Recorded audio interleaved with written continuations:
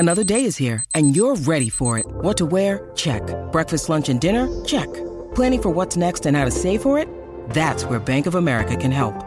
For your financial to-dos, Bank of America has experts ready to help get you closer to your goals. Get started at one of our local financial centers or 24/7 in our mobile banking app. Find a location near you at bankofamerica.com/talktous. What would you like the power to do? Mobile banking requires downloading the app and is only available for select devices. Message and data rates may apply. Bank of America N.A., member FDIC. When you need mealtime inspiration, it's worth shopping Kroger, where you'll find over 30,000 mouth-watering choices that excite your inner foodie. And no matter what tasty choice you make, you'll enjoy our everyday low prices, plus extra ways to save, like digital coupons worth over $600 each week. You can also save up to $1 off per gallon at the pump with fuel points. More savings and more inspiring flavors make shopping Kroger worth it every time. Kroger, fresh for everyone. Fuel restrictions apply.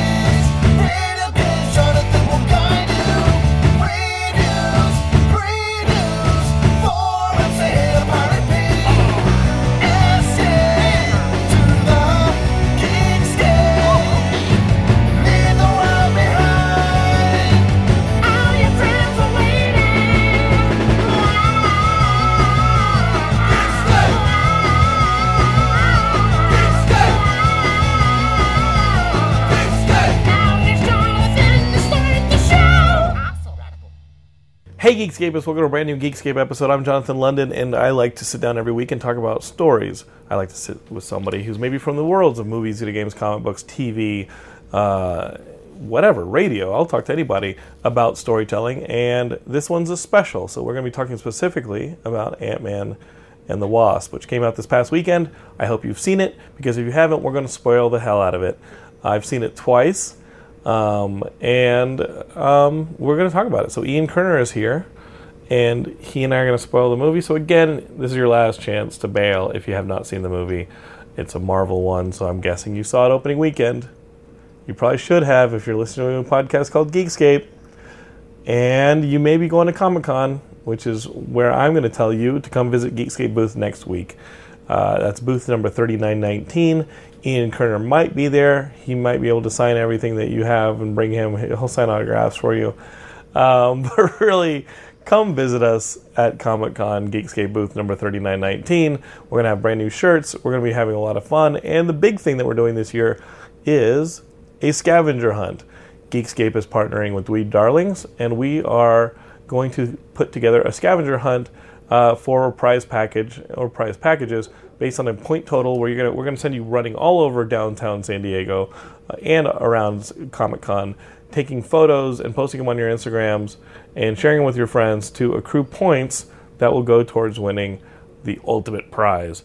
All of that is in the service of a crowdfunding campaign we are throwing together with Seed and Spark and Fonco Studios for a brand new short film based on Stuck in LeVar, the short series that, it's not a short series, it's a web series that you guys can see on YouTube right now. There's 2 seasons of it up.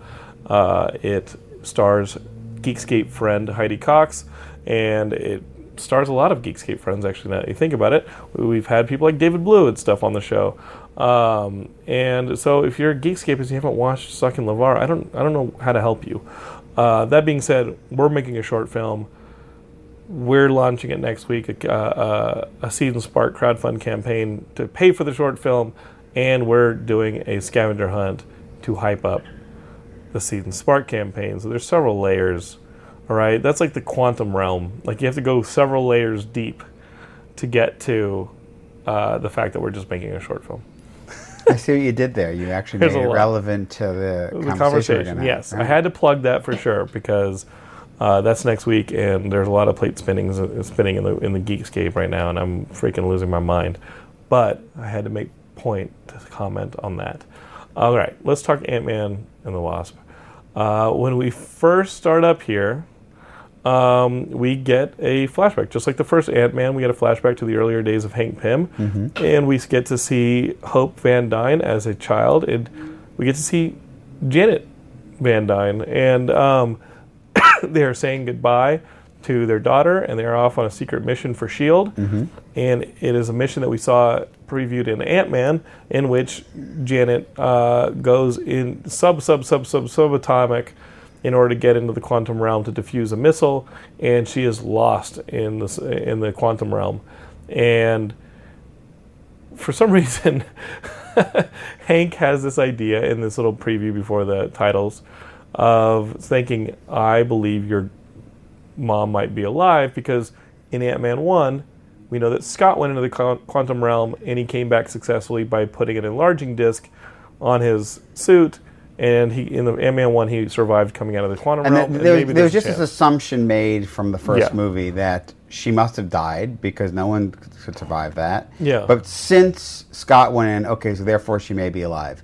And let's really get into this. I want to start off saying that, generally speaking, John and I have this rule: we don't discuss the movies before we review them. And this movie, we actually went back to an old tradition. We actually saw it together and still didn't really discuss it. But I'm really surprised to hear that you've actually seen it twice already. I saw it twice. So you must have really liked it. I like this movie. Okay. I like this movie a lot. I mean, I suspect I'm going to say some things you may be like, are you sure you like it? Because there are some things that just don't make any sense. And I think I'm with you on that. I think there's some stuff that I have. And I'm saying this because right here, right now, I mean, it's been 30 years. Yes. What did she eat? She ate the what are they called? The tetrahedrons? What are they called? The water bears. Yeah. No, she ate quantum energy. Clearly, so. Quantum energy can sustain you. I want to say that even back with the last movie, the idea that the Wasp, Janet Van Dyne, had shrunk down and gotten lost there. Well, this was something they did in the comics with the microverse, which was something that they had long established. And the reality is, in the comics, the microverse is really like, you shrink down really, really small, and next thing you know, you may as well be here, because it's just a whole world and a whole universe, actually. And recently, Janet... just a different universe. And recently, Janet was in the microverse. Right, and she that's became what I'm like a Mad Max warrior woman in that. Right, and exactly. she was just in Central Park the entire time. Exactly. So that was taken out of recent comic book history. Yeah, fairly recent. But when we catch up to Scott is on house arrest for the last 2 years. So Scott... because of the events of Civil War. Yeah. Right, that continuity. And we love him, and we think he's hilarious, but he's trying to build this company, a security company, with his buddies from the last movie, but he is under house arrest, only for 3 more days, which is a major part of the plot points in this movie. And that's the thing about this movie, the same was true with the first one, but, the movie, it's a good plot, it's fun, all that, a little bit of a sort of heisty kind of thing. But the reality, what makes this movie and the first one so good is that it's just so much fun. The dialogue, the interplay between the characters is just really entertaining. Yeah. It's very funny. You have a good, heartfelt, strong family values going on, in terms of the relationships. Scott's all about getting back to his daughter or doing well by his daughter, all that. From the first movie, the arc there was about Hank and Hope, reconciling. And now it's about, finishing putting their family back together and getting Janet back, it's the movie's just very entertaining. And Scott also being a part of that family, he feels a lot of guilt over stealing the suit and going to Germany to help Captain America, and then putting them in hot water because they're only wanted criminals because the suit. By the way, used. so what did you think about that? Because I didn't really feel there's any sense of that in Civil War. You right? That he had stolen the suit. It's not even discussed. He's Ant-Man. He goes. He does it. And then he gets caught. I mean, listen, it worked. It's a good plot point, but going to the movie never occurred to me that that Hank would be considered a fugitive by the government because Scott took his tech. It's not like he helped him. He didn't actually help him. Right. Well, maybe Tony didn't put in exactly a good word for him, considering they were using that tech to fight him. Yeah, they were using he was using that tech in the pursuit of a criminal activity. Well, what I want to say about that is my feeling is that the way things are left, obviously He's an accomplice, is how it's said. So S.H.I.E.L.D. and the government had known about the tech before, and Hank doesn't want to share it. It actually is very reminiscent of the whole notion of Tony not wanting to share with the government and give his tech to the government. So I think that ultimately it becomes sort of an excuse. By the government going after Hank. If they catch him, they can then acquire the tech. Sure. So it's a little bit of dirty pool, if you will. in that regard. Yeah. But, so I do think that follows, but I just thought it bared mentioning and discussing a little bit. Yeah, I did not entirely have a problem with them throwing Hank and Janet into, or Hank and Hope into like Scott's lot, especially because that rift between Hank, Hope, and Scott is such a major part of the beginnings of this movie. And the entirety of this movie really is about Scott trying to make good for somebody that he looks up to and someone that he loves, and you want to see him do the right thing by everyone, and he wants to do the right thing by everyone, but he is a bit of a screw-up, and he doesn't always come forward with the truth, as we learn later, when he had claimed to have destroyed that suit that he took to Germany, but of course he didn't. And again, it goes back to how funny and clean these scripts are, that he had hidden that suit in the award that his daughter gave him. Right. And he said it's so important. No, we don't take it to school. He said we don't take the best grandma of the year award to school, and you think that it's just a sweet moment. You find out later it's actually a pretty important plot point. Yeah. And that's where he'd hidden the suit. Yeah. And there were 5 or 6 writers on this movie, Paul Rudd being one of them. But I think that the cleanliness of the script and the way that a lot of the stuff called back to earlier parts of the script lends itself to the satisfaction in this movie. With something like Infinity War feeling so huge, and obviously the ending is a bit dour, but also has a much larger scope than this movie. That movie just has a forward propulsion that this movie needs a little bit more symmetry for. And the script was really a lot of fun. And obviously you have like Michael Pena. Luis is doing a great job. So great. It's so funny. And of course like T.I. and David Dimension doing things like the Baba Yaga. Oh, that was so fun. In the setups and payoffs, it was fine being a joke on its own, but then when Ghost shows up in the sudden interrogation scene and had been there the whole time and he yells Baba Yaga, it's fucking hilarious. Yeah.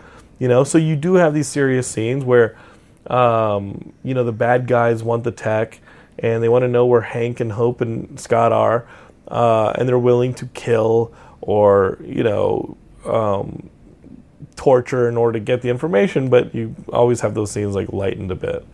The highlights of this movie for me was the treatment of Ghost, because a part of me was like, well, there's no real clear villain beyond the bad guys who wanted the tech.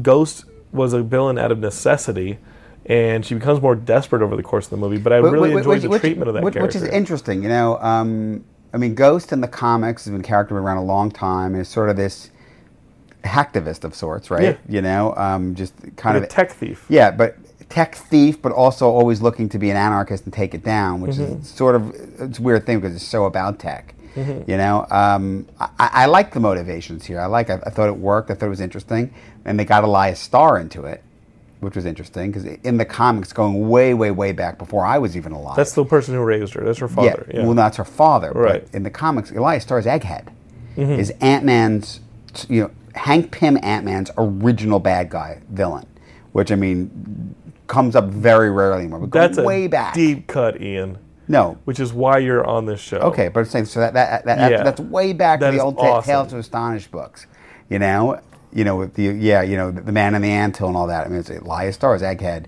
is his bad guy. So yeah, you can kind of fill in the cracks yourselves, Geekscapists, on like what caused the rift between them that they're talking about when they go to Bill Foster's office. Right. And then Bill Foster's the other really big thing because in the comics, what they've done with the very first Ant-Man movie was, in the comics, Scott Lang's the second Ant-Man. But even before him, there have been many characters over the years that have used what Hank Pym developed, the Pym particles in the comics, to do the shrinking and ultimately growing. Initially it was, because Hank Pym himself was Ant-Man and then Giant Man, and, then, at one point, Hawkeye, where everyone makes the joke about, Hawkeye doesn't have any abilities. Well, Hawkeye himself early on, in his Avengers appearances felt the same way, and for a while became Goliath. So then a scientist, a biochemist, like Hank, that he'd worked with Bill Foster was someone that for a while was Black Goliath, or Goliath 2. They didn't call him Black Goliath, did they? I think for a That'd bit have they been did. fucked up. Yeah, there was a lot of that back then, man. In the 70s? There's a lot of that. You're back Black then. Goliath because you're. Pretty sure it was. Yeah. How do you tell the difference between the two Black Goliaths? Yeah. That one's a Black Or Goliath. just Goliath too, or it was just it was a lot of That's messed up. lot of messed up stuff back then. And like the main thing that I remember with Bill Foster recently was his tragic death in the original Civil War. Where Right. It was like, holy shit. Right. So I thought they treated Bill Foster with that same sort of ambiguity of, is he a good guy, is he a bad guy? No, he's a three-dimensional character Yeah. who is fed by necessity, like Ghost is. And that made it a much more interesting story than somebody like Corey Stoll's character from Ant-Man 1 simply wanting this thing out of vengeance and greed. Yeah, I have to say I love the first Ant-Man, but I do too. But the Yellow Jacket got a little over the top.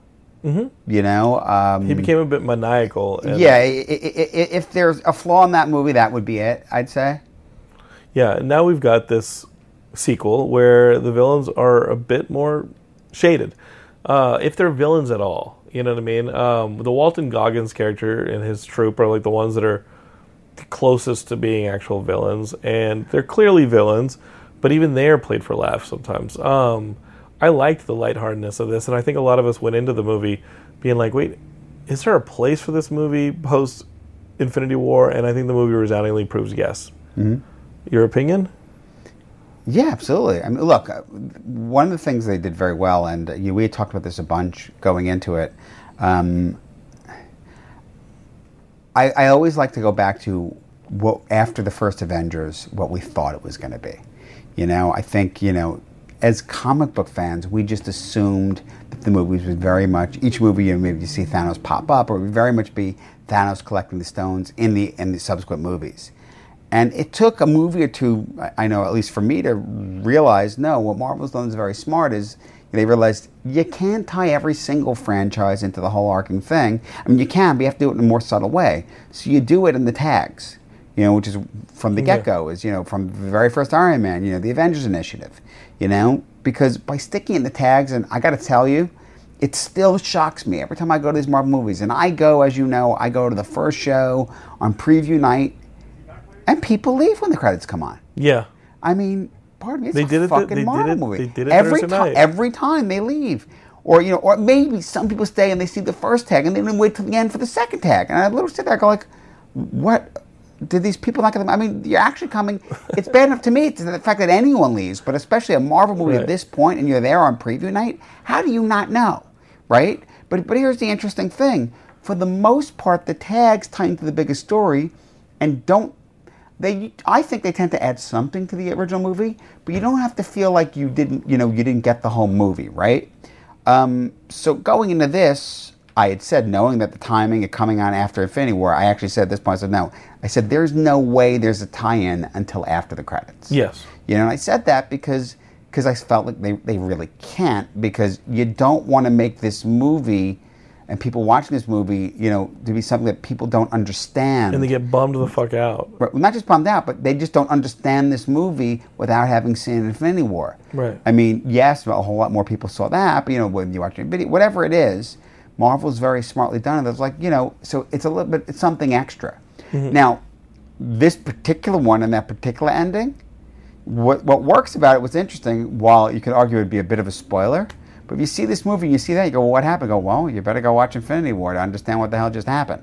Because it's major. Right.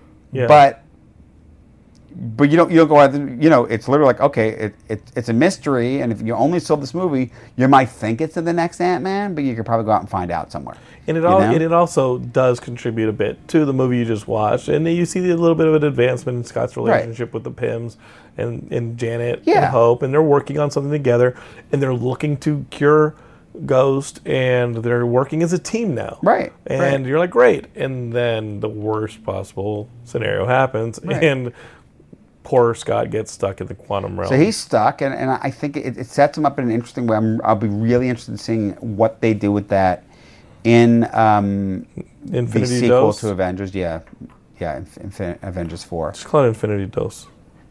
I mean, okay, Whatever you want to call it. But because I had figured he would at least learn about the technology, then he'd be sent on a mission.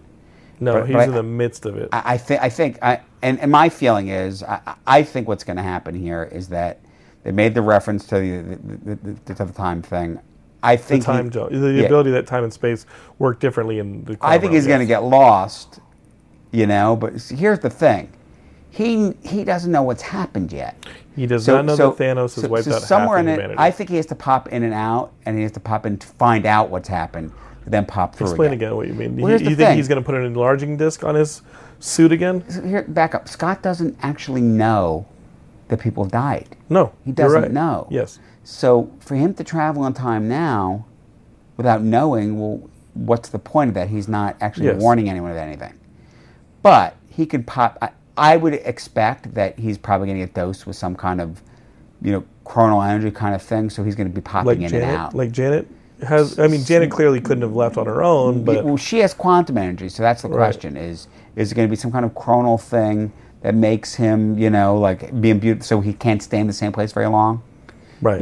But he's popping in and out. But he needs to find out what's happened, so that then when he's then later in the past, which we've seen set photos, we know he's going to interact in the old movies, right? I mean, clearly he's going to be back in. They're going to Forrest Gump some Scott. They're going to Forrest Gump Scott into the older Marvel. Well, but I don't know if it's. I think it might be more than Forrest Gump. I think they're going to shot more stuff. But they're going to have to in order to change plot points. Exactly. One thing that I thought of after we had our Infinity War thing, and this is just a bit of an aside, is how great an opportunity would it be to, when Scott's time jumping, to hint at Kang the Conqueror being the next major villain for the Avengers. I would love that. That would be awesome. You see a young Kang, a pre-Kang, an Egyptian Kang, or you just see something where it's like Kang's already out there. Well, here's the thing: is I don't know the answer to this. I don't know if there's any issues with the Fox stuff, which seemingly won't be an issue anymore. But Kang being a Fantastic Four villain purely? Yeah. Rama Tut and all that. Yeah, he's always been, he's been a Avengers villain solidly for the last 20 years. He has, yes. Yeah. And I suspect it might be something they share, but because of the original Rama Tut appearance, it's a Fantastic Four appearance. Yeah, I know. And then ultimately they've said that he may or may not be a descendant of Dr. Doom, and, so... Yeah. But he's definitely primarily an Avengers villain, no question there. Yeah, it'd be pretty sick. And clearly the Russo brothers know how not to crowd a movie that would seem otherwise really crowded. Yeah. Okay, so this movie, and what is there to talk about other than that we both enjoyed it? I don't have too many criticisms of it. I mean, it is exactly what we signed up for. It's incredibly consistent with the first one. Yeah, you have a lot of good, interesting stuff in there. I mean, from the get-go, I thought it's interesting seeing Wasp and kind of doing the whole black market for parts, to complete the mission. That's how we get introduced to Ghost coming in there. It's a little unclear to me how and why Ghost just shows up there. I think the idea was that, she's watching them. She'd been watching them for a year. She'd been watching them for a long time. And so remind me of this. So because it got on her and Bill Foster's radar once they started working on it again. Right. Right?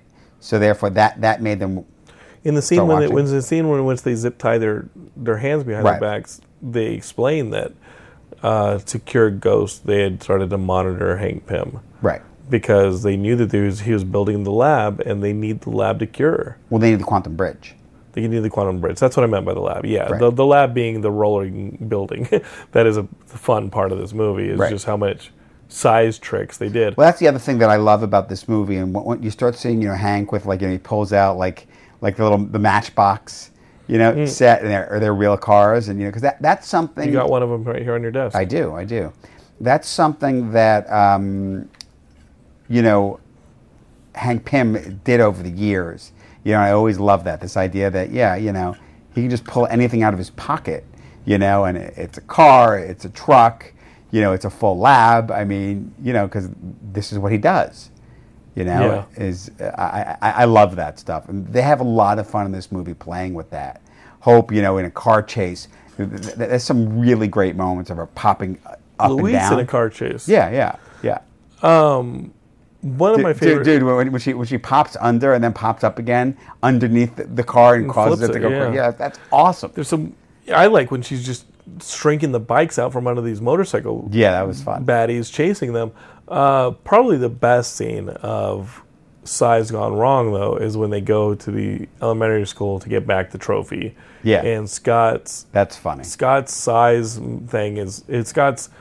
is malfunctioning, and he gets stuck somewhere between a full-grown human and a child or something. It was really weird. It's very funny. And he has to sneak into a hoodie from the Lost and Found, and he's having trouble with the steps, and he's having trouble jumping up and getting something off a shelf. And Hope is totally... I mean, that's the first scene where Hope and Scott start to get along again, and put aside the fact that Scott did put them in this situation by stealing the suit and going to Germany to fight with Captain America. So this is a really great and I think important bridge movie. What's great about that too is, I feel like they didn't really get into it that much. I mean, there was a moment where I thought they'd go there because it's sort of like, yeah, he did that, but clearly Hope and Hank would have been on Cap's side. Clearly.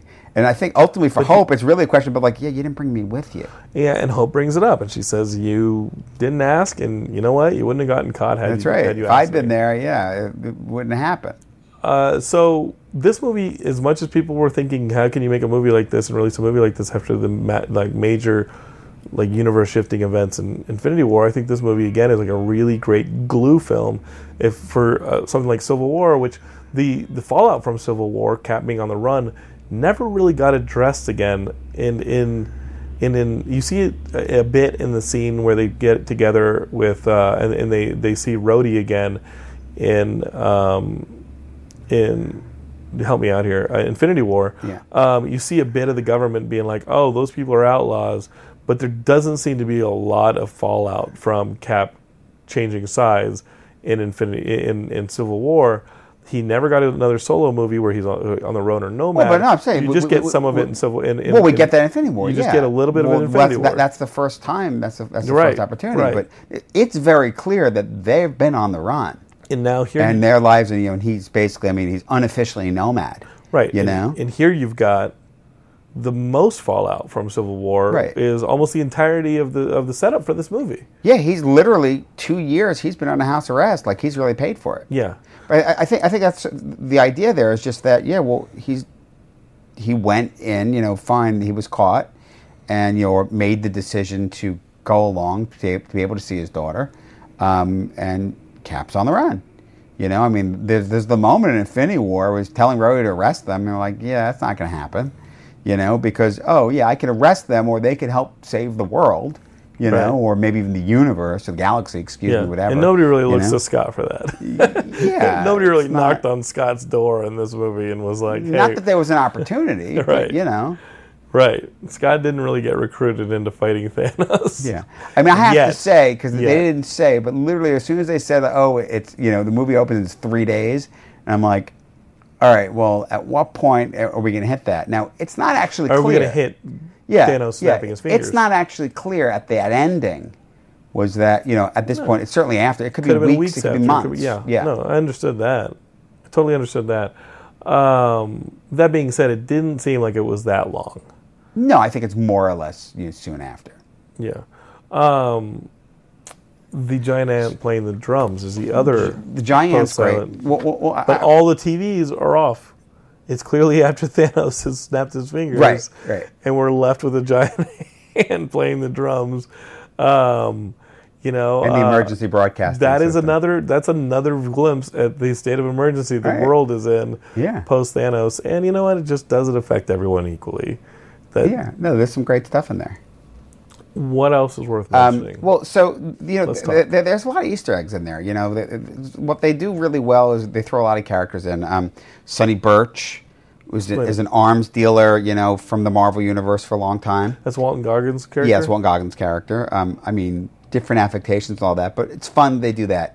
The other one that I have mixed feelings about how they handled, I thought the character was great, just as a fan, is Jimmy Woo. Yeah.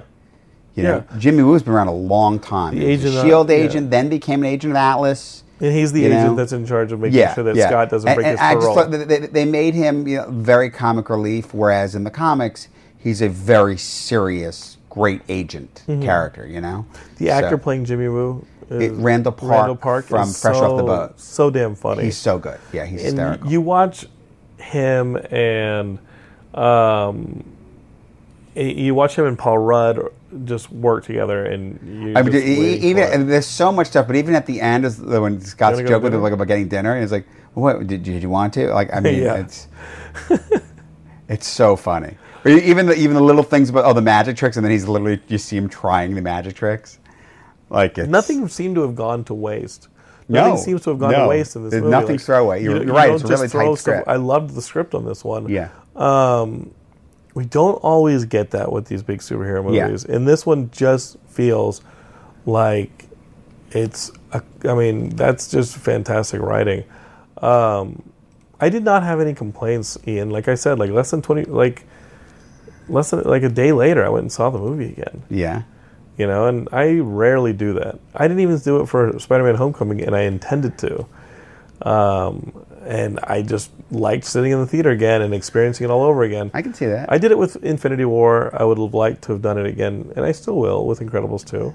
I did it with Infinity War. I did it with Black Panther, mostly because I did it, with my fiance and the kid. Yes. The first screenings for the nerds, the second screenings for the herd. Yeah. I get it. I've been asked. There was a meme going around Infinity War coming out, something along the lines of not asking questions of that, and someone said to me, what do you mean?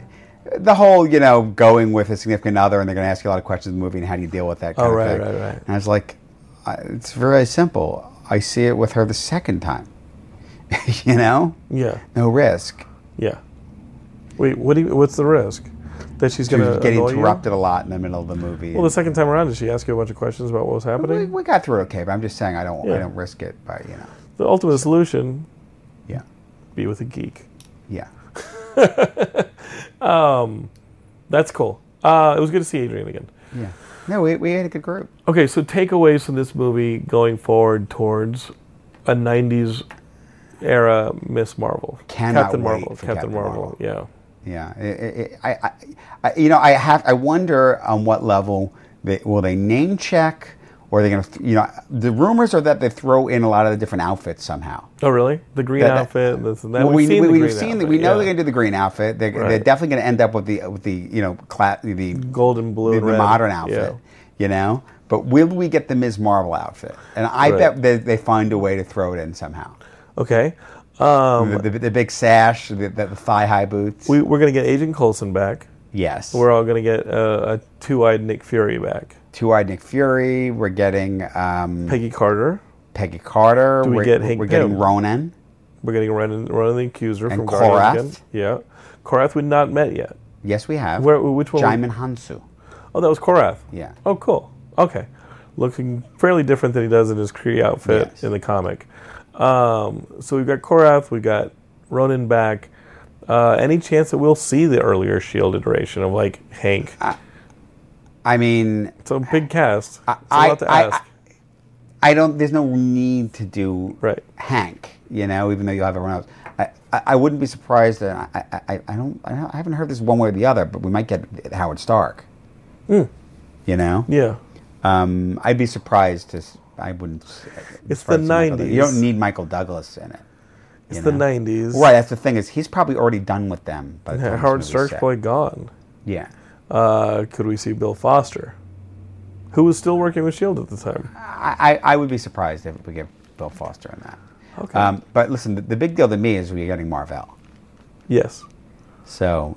You're getting a Kree. Yeah. And my hope is that is where she gets the name, that he's a big enough part of the movie, and that it is straight up tribute to him. Mm-hmm.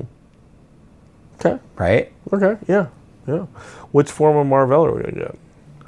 Because remember that really cool Grant Morrison version that came out with the Max line? Was it Grant? No, it wasn't Grant. It was Warren Ellis. Who did the Marvel Boy miniseries? Oh, well, Marvel Boy, yeah. But that's not Marvel. Okay. Marvel Boy is Novar.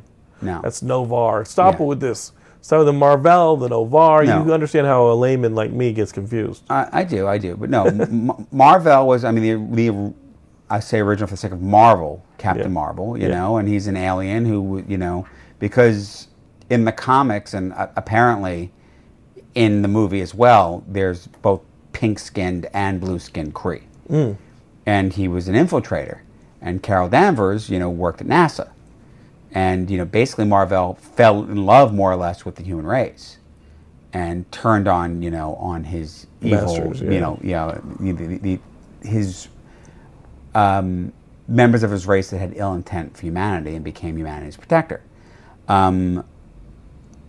Ms. Marvel's original origin is that, she got stuck with a device called the psychomagnetron that basically spliced her DNA with Mar-Vell's, and that's where her powers came from. It unlocked all kinds of potential. So hopefully, my concern when I initially heard I was doing a Captain Marvel movie and it's her and not him, I'm so bothered by the idea of not doing Mar-Vell. But the reality is that here we are, and it's funny, I had a similar conversation to this in regards to music recently. But the truth is it seems like a big deal. Mar-Vell's been gone a long time. Mar-Vell as a character died in the comics back in 1982. And I think he was created in like 67 or 69, something like that. Like, he actually wasn't around that long relative to how many years it's been now since, right? Yeah. And Carol was around since his first appearance and became Ms. Marvel in the 70s, in the mid-70s. So, interestingly, and I'll never forget, I remember very well the point where the conversation between Captain America and Carol, because there were a couple of other characters called Captain Marvel because Marvel had to keep the, they have to keep the trademark going because they have to put out a book, so they don't always have others. But it was basically it hadn't been for a little while, and Cap said, Carol always said you hadn't taken the name. And, it was a respect thing, and, because she felt very strongly about it. I was like, isn't it time? And my point being that I think I have to look at this closely. Carol's probably been Captain Marvel now about as long as Mar-Vell was around. If not more. If you maybe just longer. You gave me 1966 to 82. That's not the 30 years. Well, no, but she hasn't been Captain Marvel that long. Remember, she was Ms. Marvel, and she was Binary for a long time, right? After Binary, she went back to Ms. Marvel. Powers. When she was Ms. Marvel, give them to her. But, I know, but she fought with Rogue and gave her some of the flying powers. Fight and strength and memory. Will we see the Supreme Intelligence? I hope so. How fucking weird will that be? Yeah, I hope see the giant glowy green face. I think we're basically getting this Kree-Skrull war. So the thing that's really missing that would make me so bigger than that. Think about it. Rick Jones? Rick Jones. Rick Jones, who's been missing from all of these movies. Yeah, he's not in the Hulk movies. Yeah, but when you look at the Hulk movies, there's nothing about them that says that Rick Jones doesn't exist. Right. Yeah, we're not getting We just haven't gotten Rick Jones yet. Yeah. That would make me so happy. Yeah, and I don't know if we have a character who could stand in for Rick Jones from the current Marvel Just Cinematic do Rick Universe. Jones. Yeah. Don't get mad. Why not? Okay, I hear you. Do it. Okay, so that's Captain Marvel, and we're going to be talking about that again. We'll get there, in the spring. But anyway, the reason we're going off on the tangent is because it's what we're looking forward to, I thought this movie was a nice, I don't know if I would call it a breath of fresh air, but it really is kind of interesting after Infinity War. You're like, where do we go from here, And then even with Captain Marvel, it's going to be full-on flashback. Mm-hmm. Right? Yeah. And I'm guessing there's some kind of bookend to bring it back to modern day prior to the Avengers. Well, I mean, look, let's recognize that he's using a pager, and it's modern day. So were we supposed to think the page? I mean, I took the pager, but it was anachronistic, right? It's not that he's contacting her in space. No, it's that the pager is probably not compromised, but whatever the modern technology. I didn't think about the compromise. I think the idea there is that he has this thing. He's had it since the 90s. For sure. Yeah. It's a pager. Yeah, for sure. That's what he had to contact her with, Yeah. So, So where's she been? That's what we're going to get into. Where's she been? What's she doing? Mm-hmm. Is it that she doesn't age because of her powers, or is it that she's been in space and you come back, and I mean, it's obviously one of those things they don't really deal with, faster than light speed, time, refraction or anything like that. Could be in the quantum realm. yeah. So that's the other thing. I mean, in talking about Ant-Man, we only touched upon this, but, there's been some speculation even before this that the quantum realm and maybe Doctor Strange, had hinted at notions of the quantum realm. He was in it. You saw the quantum realm in Doctor Strange. Yeah. So, there's a lot of things that this can really tie into, Obviously, or at least our interpretation is that it's going to tie into time travel, and how Scott's going to go back, and kind of deal with the Avengers at least somewhat in Infinity War. The Infinity War sequel, I should say, excuse me. Yeah. Whether we get some more Doctor Strange stuff that way, not clear yet. By the way, even thinking about the quantum realm, Captain Marvel, there's the negabands, there's Quasar and those quantum abilities, There's a lot of places you tie in a lot of things. Right. So the negabands are power bands that Captain Marvel had for a long time and ultimately went to Wendell Vaughn, Quasar. Right. And they're tied into the quantum power. They're tied into the quantum realm? Well, it's quantum power. I mean, they didn't make a thing of quantum realm per se in the comics before. So I'm just saying that this is something that can easily tie that stuff together. Sure. Yeah, I could see that being introduced in Captain Marvel and then being used somehow to bring Scott back in some way. And then of course there's Hawkeye floating around. Right, somewhere. and also there's I think there's a lot more potential to what are these quantum abilities that Janet Van Dyne now has? Mm-hmm. What she doesn't have shit now. She's dead. Well, yeah, or maybe but I mean, because there isn't a sense that she didn't use it up on Ghost, right? On curing her, right? It seemed to be inherently part of her now, right? We'll see, Ian. I really wish there was another Marvel movie before next spring. So it's a long time to go. It's a long time to wait, but man, it's going to feel good when we watch Captain Marvel. We only have to wait 2 or 3 months for Avengers 4. Well, we got really spoiled. We've really been going 2.5 months between movies. Yeah, we got super spoiled, but we have Aquaman to look forward to. It might not suck. It might be good. I'm looking forward to it. What's the next big thing? Is there a Marvel Netflix that's coming out next in the fall? Or are we getting Iron Fist. Iron Fist is before Daredevil? I'm pretty sure Iron Fist is next. Iron Fist Season 2 is next before Daredevil Season 3. And they're shooting Punisher Season 2 now. Shooting that, and I think they're just starting to shoot Jessica Jones Season 3 with her directing some. Mm-hmm. Did they start shooting Daredevil Season 3 yet? I'm not sure. Sure. But I know I'm fairly certain Iron Fist Season 2 is next. Well, let's see. Let's get that groove back. Yeah. All right, Geekscapists, if you want to hear us talk about the Netflix series, Ian and I recently, as of the last week, did a Luke Cage Season 2 special. So if you guys are into these specials and you want to hear Ian and I's thoughts about Luke Cage Season 2, in which we also talk about the rest of the Defenders in Netflix Marvel Universe, that's up on the feed right before this episode. I don't know how much else we have to say about Ant-Man and the Wasp other than we really, really enjoyed it. Yeah, it's a fun movie. Ian even thought that he was going to get into a place where we doubted whether or not he liked it, but I think Ian was at a loss for bad things to say about the movie. Yeah, I didn't have a lot of bad things to say about it. You don't think you had any. All right, we're going to continue to make ours Marvel. Geekscapists, we're at geekscape.net. We're on Facebook, YouTube, Twitter, Instagram, all that stuff. You can find Ian on Twitter at Ian L. Kerner. He also is a mainstay at the Geekscape Forever group on Facebook, so come hang out, talk to him. And of course, we're going to be at booth 3919 at Comic-Con, so come by and say hi, have Ian autograph your stuff. And we got tons of stuff going on that is currently driving me nuts. But we're going to get it all contained, all under control, and we're going to have a blast next week. So come by and say hi if you're at San Diego, all right? Over and out, I think, Ian. All right. I'm going to shrink down. I'm going to get in that little Matchbox car, and I'm going to drive away. All right? I'd like to see it.